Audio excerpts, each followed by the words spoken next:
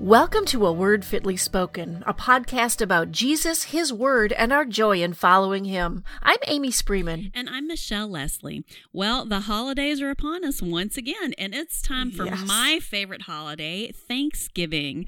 You know, Amy, for a lot of people, Christmas is their favorite holiday, and I like Christmas too, but Thanksgiving is my most favorite because I get a little time off, I get to visit with family, there's no mad rush of gift shopping and wrapping and all of that, and the whole holiday is centered around eating. You know, it's a great holiday. I love that. Yeah. At my house, we just gather up all the kids who are able to be in town and maybe a few other guests, and my husband fries a wonderful turkey. That's how we do it down here in Louisiana. He fries it? Oh yeah, deep fried outside. Oh outside on the porch. He deep fries it, and it's really, really good. And so we'll have a great dinner together, and then because it's usually warm enough, we'll go out in the backyard and play bocce or cornhole with the little bean bags or whatever. And it's just really a great day to spend with family. Oh, I love that. Well, we spend it with family too. We don't play yard games outside unless it's maybe to build a snowman or just to get out and walk around the block and walk off the turkey, which we don't fry. We actually do the oven thing, and there's never enough space in the oven, but it's a hoot. And here in Wisconsin, we've already had our first snowfall, so there's a little bit on the ground. But Thanksgiving weekend is really the sacred, and I put that in bunny ears, the sacred deer hunting season with guns. We've already had our bow season, so you see people guys out in the woods. So while the women folk are cooking up the meal, the guys are usually out hunting, and you see all these people. You're driving to grandma's house or whatever, and you see all these people with blaze orange in their trucks, and or if you pull up to a gas station, the guy next to you in a truck might have a couple of deer carcasses hanging off the back. I mean, that's just the way it is around here. And that whole week is like a national holiday, even for kids. Kids take the whole week off. They get out in the woods and stuff. So all that to say that our family doesn't hunt. We're the weird ones. We don't. So we just get together. It's eating, it's football, it's cooking some great things. And we usually have a house full at our house, usually around 20 people. I split that with my sister-in-law. So one year it's my house and one year it's hers. And it's just so much fun. But of course, this year will be very different. So whoever shows up, great. But I have a feeling that people will probably just stick to their own homes just because of the wonderful pandemic that is upon us. Oh, yeah. It sounds like a lot of fun. But I hope, I hope none of us have our Thanksgiving spoiled by the pandemic, like you're saying, or the lockdowns and stuff like that. Unfortunately, it sounds like there's going to be a lot of that this holiday season, but hopefully everybody can find a way to spend some time with loved ones and have a good time. Yeah. But thinking about Thanksgiving, there's only one thing that I do not look forward to about the holiday that I love the best. I am not happy with the way that Christmas has begun to overshadow Thanksgiving. The radio stations started playing Christmas carols before Halloween. The stores they do. And the stores put out Christmas decorations earlier and earlier every single year. On TV, you see the commercials for Christmas gifts and the sales for Christmas gifts, especially this year, since a lot of it's going to be online. They've been running sales since, I don't know, October, maybe August. They've been doing Christmas sales. Yeah. Every day is Black Friday, Michelle. Yeah. And if I always say if every day is Black Friday, then nothing is. So, that's for sure. It's kind of sad. Well, and you almost kind of, from all of that stuff, you kind of get this sense that retailers and even a lot of just Americans in general consider Thanksgiving to kind of be in the way, and they'd rather just skip straight to Christmas. And that concerns me for all of us, not just as a national community, but also as the church. I mean, with everything that's going on in our country and in the world and in the church right now, do we really need to skip over being thankful? I completely agree with you, Michelle. And a little confession, though, and don't hurt me over there in Louisiana, but I have actually started listening to some Christmas music. But I totally agree. We can't skip over being thankful. And we need to remember that being thankful to God is an important part of our theology, as Christians every single day, not just once a year on Thanksgiving Day. So tonight in this episode, we are going to take a look at what the Bible has to say about giving thanks to God so that we can make sure we're practicing Thanksgiving all year round. So, as always, we like to go to Scripture. Let's start with a few verses in Ephesians chapter 5. Now, Paul uses a very interesting pattern of teaching in verses 1 through 21. He starts in verse 1 by telling us to be imitators of God, and then he tells us how to do that by contrasting ungodly ways with godly ways, mainly using the word but. So, in other words, don't do this, but do that. Don't be this way, but be that way. So you get the idea. And interestingly, he mentions thankfulness twice in this short passage in verses 4 and in 20. So let's take a look at this. Verse 4 says, "Let there be no filthiness, nor foolish talk, nor crude joking, which are out of place, but instead let there be thanksgiving." And then you're skipping ahead to verses 18 through 20. "And do not get drunk with wine, for that is debauchery, but be filled with the Spirit, addressing one another in psalms and hymns and spiritual songs, singing and making melody to the Lord with your heart, giving thanks always and for everything to God the Father in the name of our Lord Jesus Christ." So one of the ways that we are to be imitators of God is to watch what comes out of our mouths, like filthiness, foolish talk, and crude joking in verse 4, and to watch what goes into our mouths, like too much wine in verse 18, so that we will be filled with the Holy Spirit. And when we're filled with the Spirit, what will come out of our mouths is words of thanksgiving and songs of praise to God. Filthiness, foolish talk, and crude joking are really out of place, of course, and drunkenness is debauchery.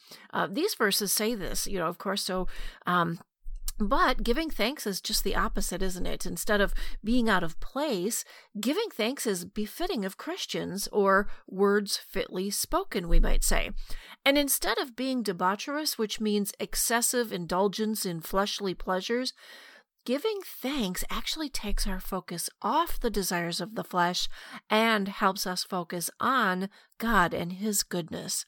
So, the first aspect of our theology of Thanksgiving is that we are to be imitators of God, and being thankful is just one of the ways God grows us in holiness and godliness. That's right. And being thankful to God is both a fruit that Christians naturally bear and something that we're to consciously practice. And so that brings us to the next component of thankfulness.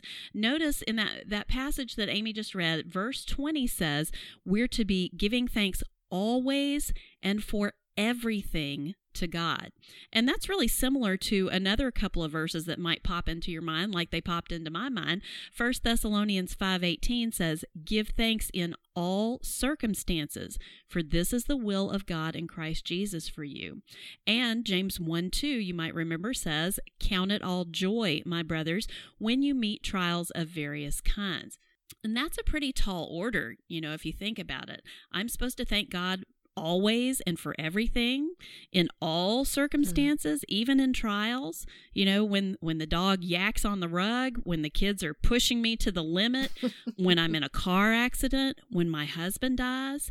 Yes, we're to give thanks in all of those situations, because in all of those situations, God is still for you. He is proactively and intentionally, as Romans 8:28 says, working all of those things out for your good.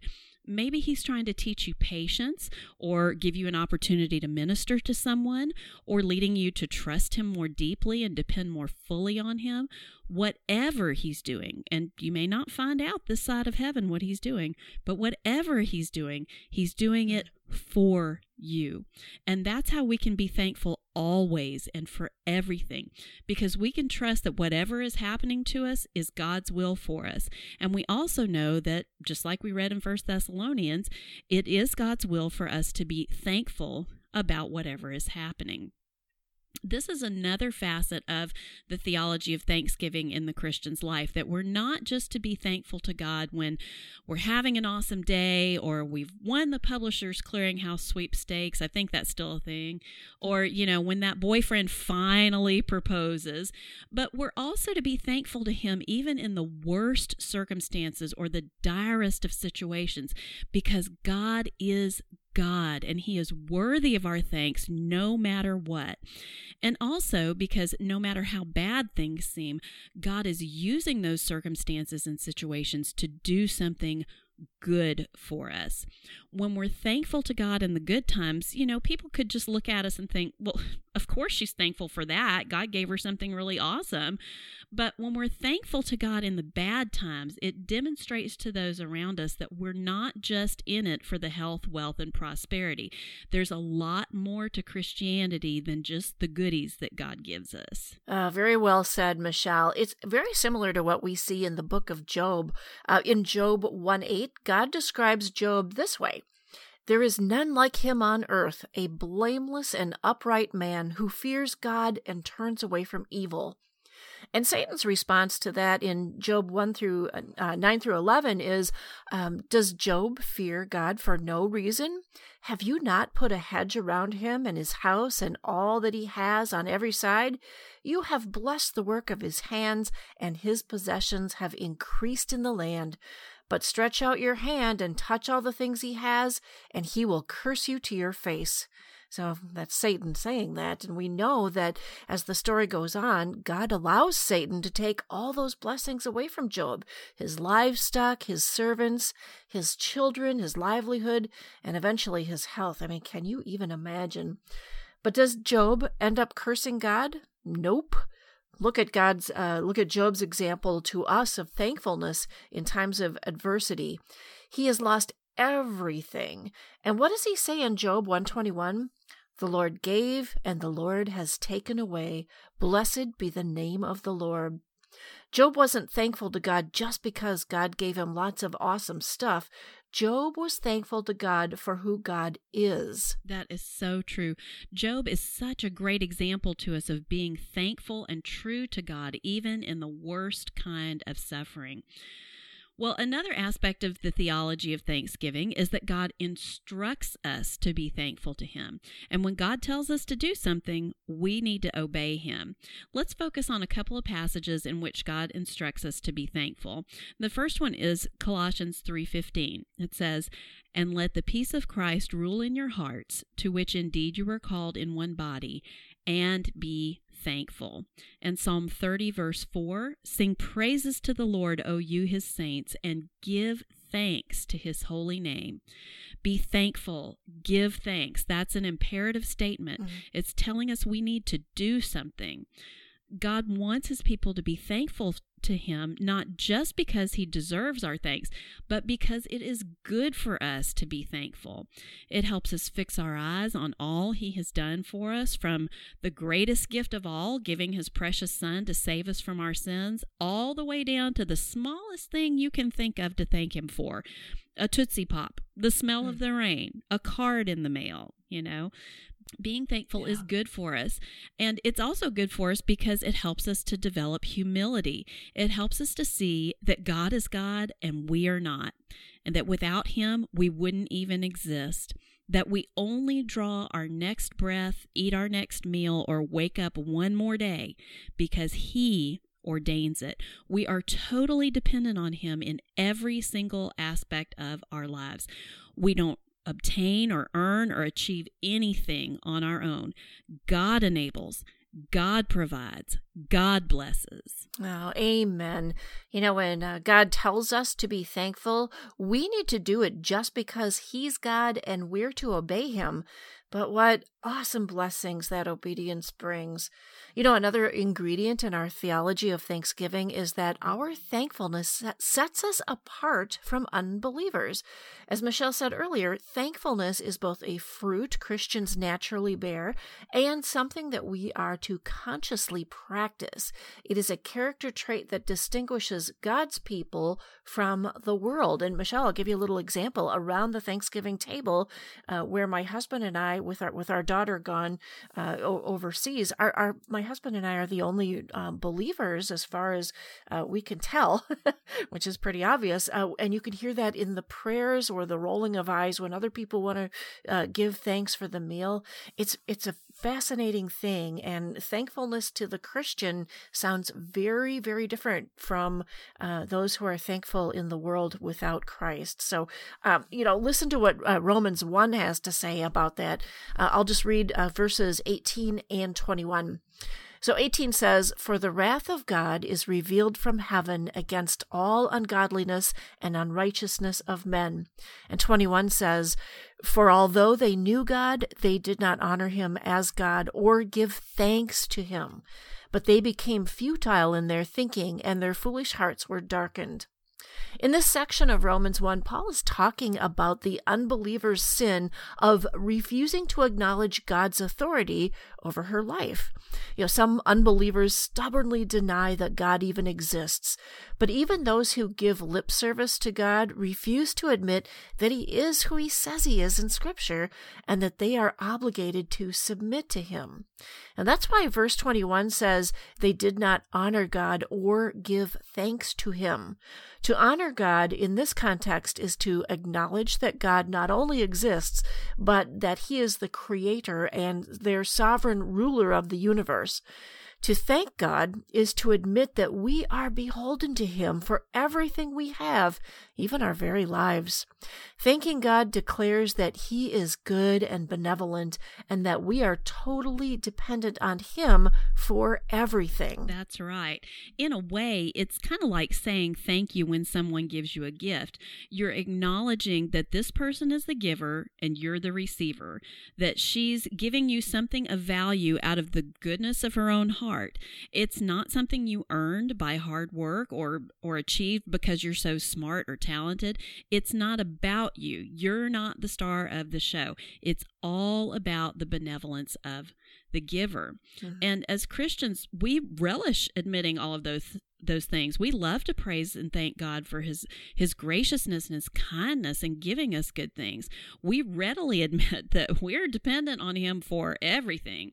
But unbelievers, whether they realize it consciously or not, balk at that, because to honor and to thank God is to admit that He's in charge and they need to bow the knee to Him. And they don't want to do that, because if they did, they'd have to obey Him and live by His rules. And they love their sin too much to give it up. That's why John 3:19 tells us, people loved the darkness rather than the light because their works were evil. And that brings us to the last aspect of our theology of Thanksgiving for tonight. When Christians bear that fruit of thankfulness and make a practice of giving thanks to God, it points others, lost and saved, to Christ. In 1 Chronicles 16, great passage, go read it when you get a chance. But in that passage, David is king, and they have defeated the Philistines. David has brought the Ark of the Covenant to Jerusalem and set up a special tent or sanctuary for it, and they're getting ready to put the Ark into that special sanctuary. Verse 4 tells us David appointed some of the Levites as ministers before the Ark of the Lord to invoke, to thank, and to praise the Lord God of Israel. And then in verse 7 it says, on that day David first appointed that thanksgiving be sung to the Lord by Asaph and his brothers.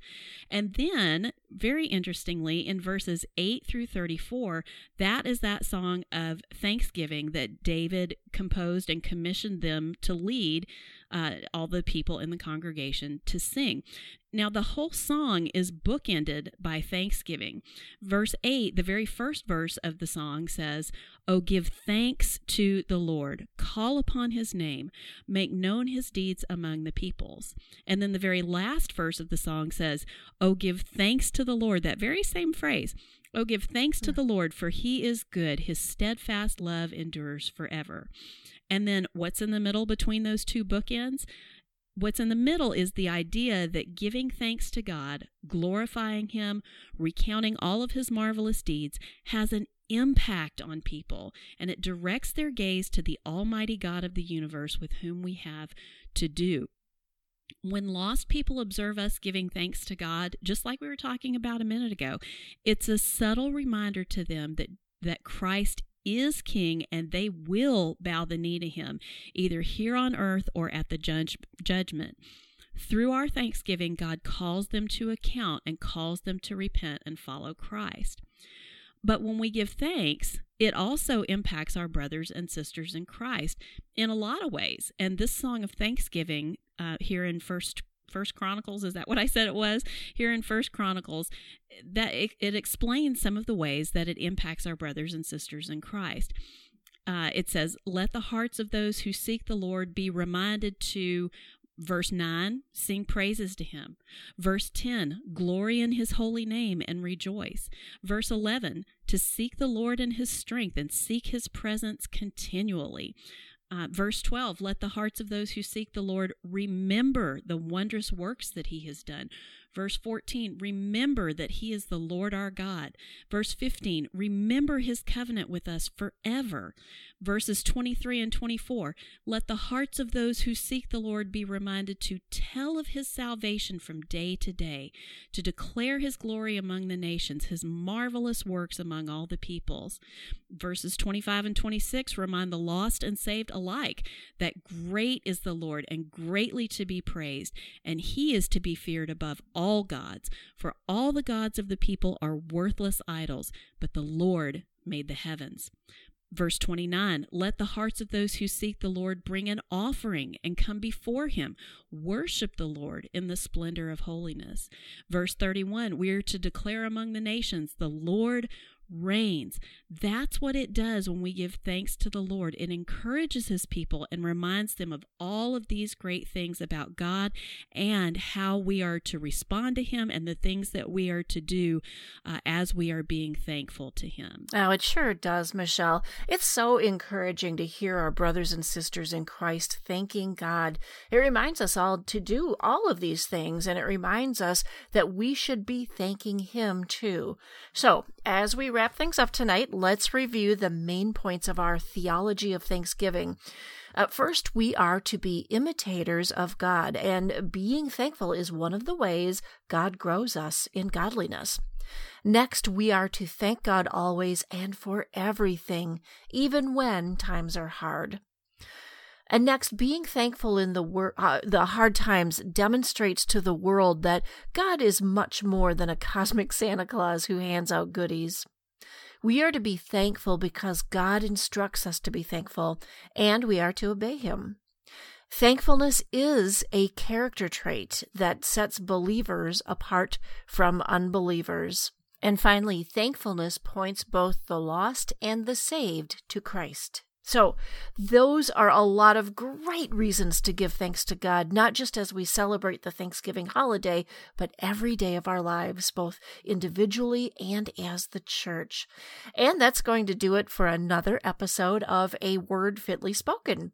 Don't forget to stop by our website, awordfitlyspoken.life, for lots of great resources, a gospel presentation that you can share with friends and loved ones, our episode archives, and the opportunity to partner through us through PayPal and Patreon as we continue to share God's Word and the love of Christ. And until next time, give thanks, happy Thanksgiving, and walk worthy.